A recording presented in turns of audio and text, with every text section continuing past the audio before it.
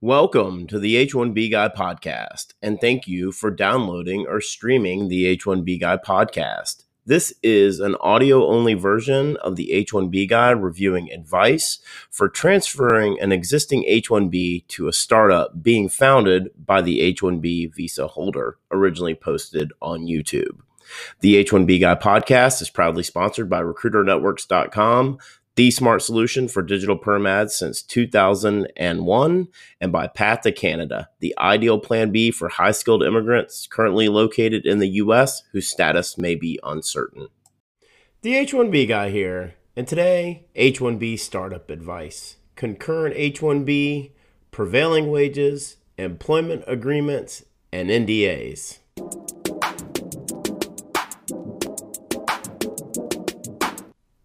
But before we get started, I'd like to ask you, if you haven't already, to please subscribe to the H1B Guy channel here on YouTube and like this video so that I can continue to produce more content like this for you. I also wanted to mention the H1B Guy offers a variety of consulting services. I help businesses and individuals solve complex work authorization issues and the recruitment process while bringing awareness to employment-based immigration benefits. If I can help you, please reach out. I'd love to hear how. Today's post is brought to you by RecruiterNetworks.com, the smart solution for digital perm ads since 2001, and by Path to Canada. Path to Canada is the ideal plan B for high-skilled immigrants currently in the U.S. whose status may be uncertain. If you're facing an H-1B denial or OPT expiration, don't get caught off guard. Make sure you have a plan B, and Path to Canada is your answer. Dear Sophie, can I transfer my H-1B to a startup I founded? That was the question posed to Sophie Alcorn, founder of Alcorn Immigration Law in Silicon Valley and the 2019 Global Law Experts Awards Law Firm of the Year in California for Entrepreneur Immigration Services, for her column on TechCrunch.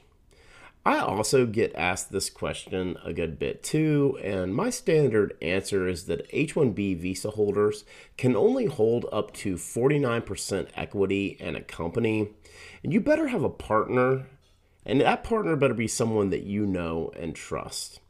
This even applies to royalties for those of you who may be considering writing a book.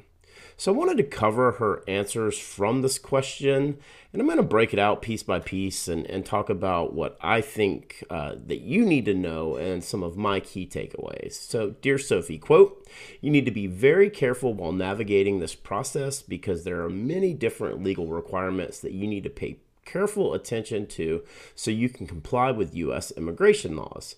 But yes, it is possible for you to own a portion of a business on H-1B, and it is possible for a founder to obtain an H-1B transfer to work at the startup.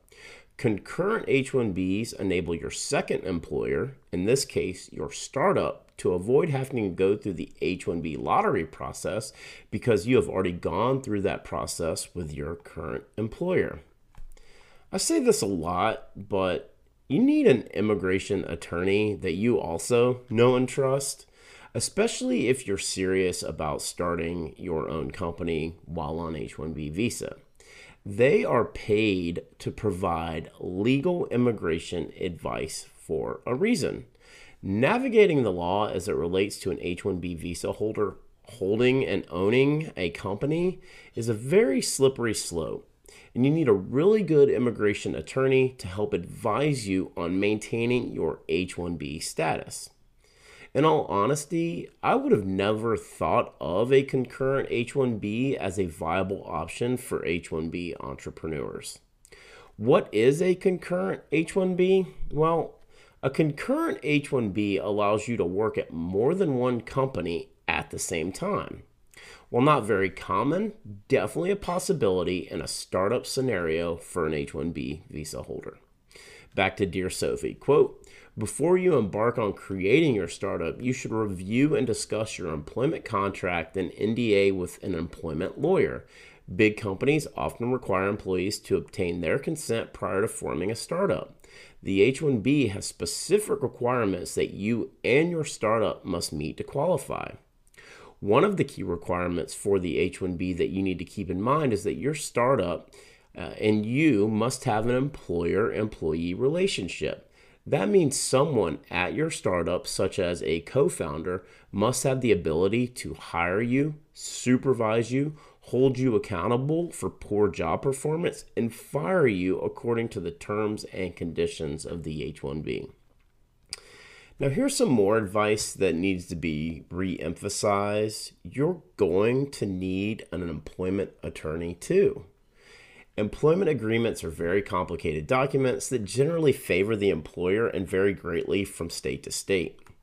Your NDA also needs to be reviewed, and you need to understand what your rights are as it relates to disclosures. The point made about the mandatory employer-employee relationship needing to be clearly defined cannot be overlooked. This is where having a partner you trust is critical. They will have the authority to control your work, performance evaluation, and terminate your employment at will. Back to Dear Sophie.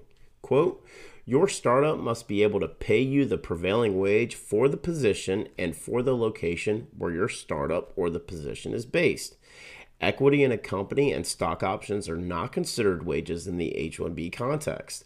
Therefore, your startup will need to show that it can afford to pay you the prevailing wage as well as support business operations. If you're pre-revenue, this can be shown by a business plan plus your bank statement showing your runway from an initial investment. The amounts required depend on the details of your company's situation. There are no restrictions on the number of hours an individual on an H-1B must work. An H-1B position can be full-time or part-time or involve working just a few hours a week. Concurrent H-1B employment can last as long as the original H-1B with your large tech employer. So first and foremost, the startup must pay you the prevailing wage determination as listed on your LCA. I'm willing to bet that's going to be a very high salary as you're looking at level 4 or higher at the very least. Being pre-revenue does allow for some leniency, but that's going to be a very short-term period as the company evolves over time. What I do find interesting is that H-1B employees don't have to be considered full-time or part-time. They can work as much or as little as they want as long as they are paid the prevailing wage determination. So how is that possible? Well, concurrent H-1B employment. What's the catch? Well, concurrent H-1B employment is valid as long as the original H-1B visa is valid with the primary employer. Back to Dear Sophie. Quote, if you want to apply for a green card on your own, consider EB-1A, green card for individuals with extraordinary ability, or EB-2 NIW, national interest waiver, for individuals with exceptional ability. Check with your current employer to find out if the company is willing to sponsor you for a green card. Depending on the timing, you might be able to bypass a second H-1B completely, avoiding the employer-employee relationship restrictions with your startup venture. The work permit that comes in the I-485 adjustment of status process is unrestricted as to the type of employment in which you can engage. Of course, in order to extend your H-1B validity, it will require employment-based sponsorship for green card. What's the best option? Well, Sophie suggests EB-1A or EB-2 NIW, but that may not be possible for most. Unfortunately, all signs point back to the continuation of the H-1B cycle, even for an entrepreneur. Stand in the green card backlog until your priority date becomes current. I think it goes without saying that thousands of high-skilled immigrants are trying to solve the unrestricted employment riddle. A merit-based points immigration system could be very well the answer for entrepreneurs and employees alike. One can only dream of a brighter future.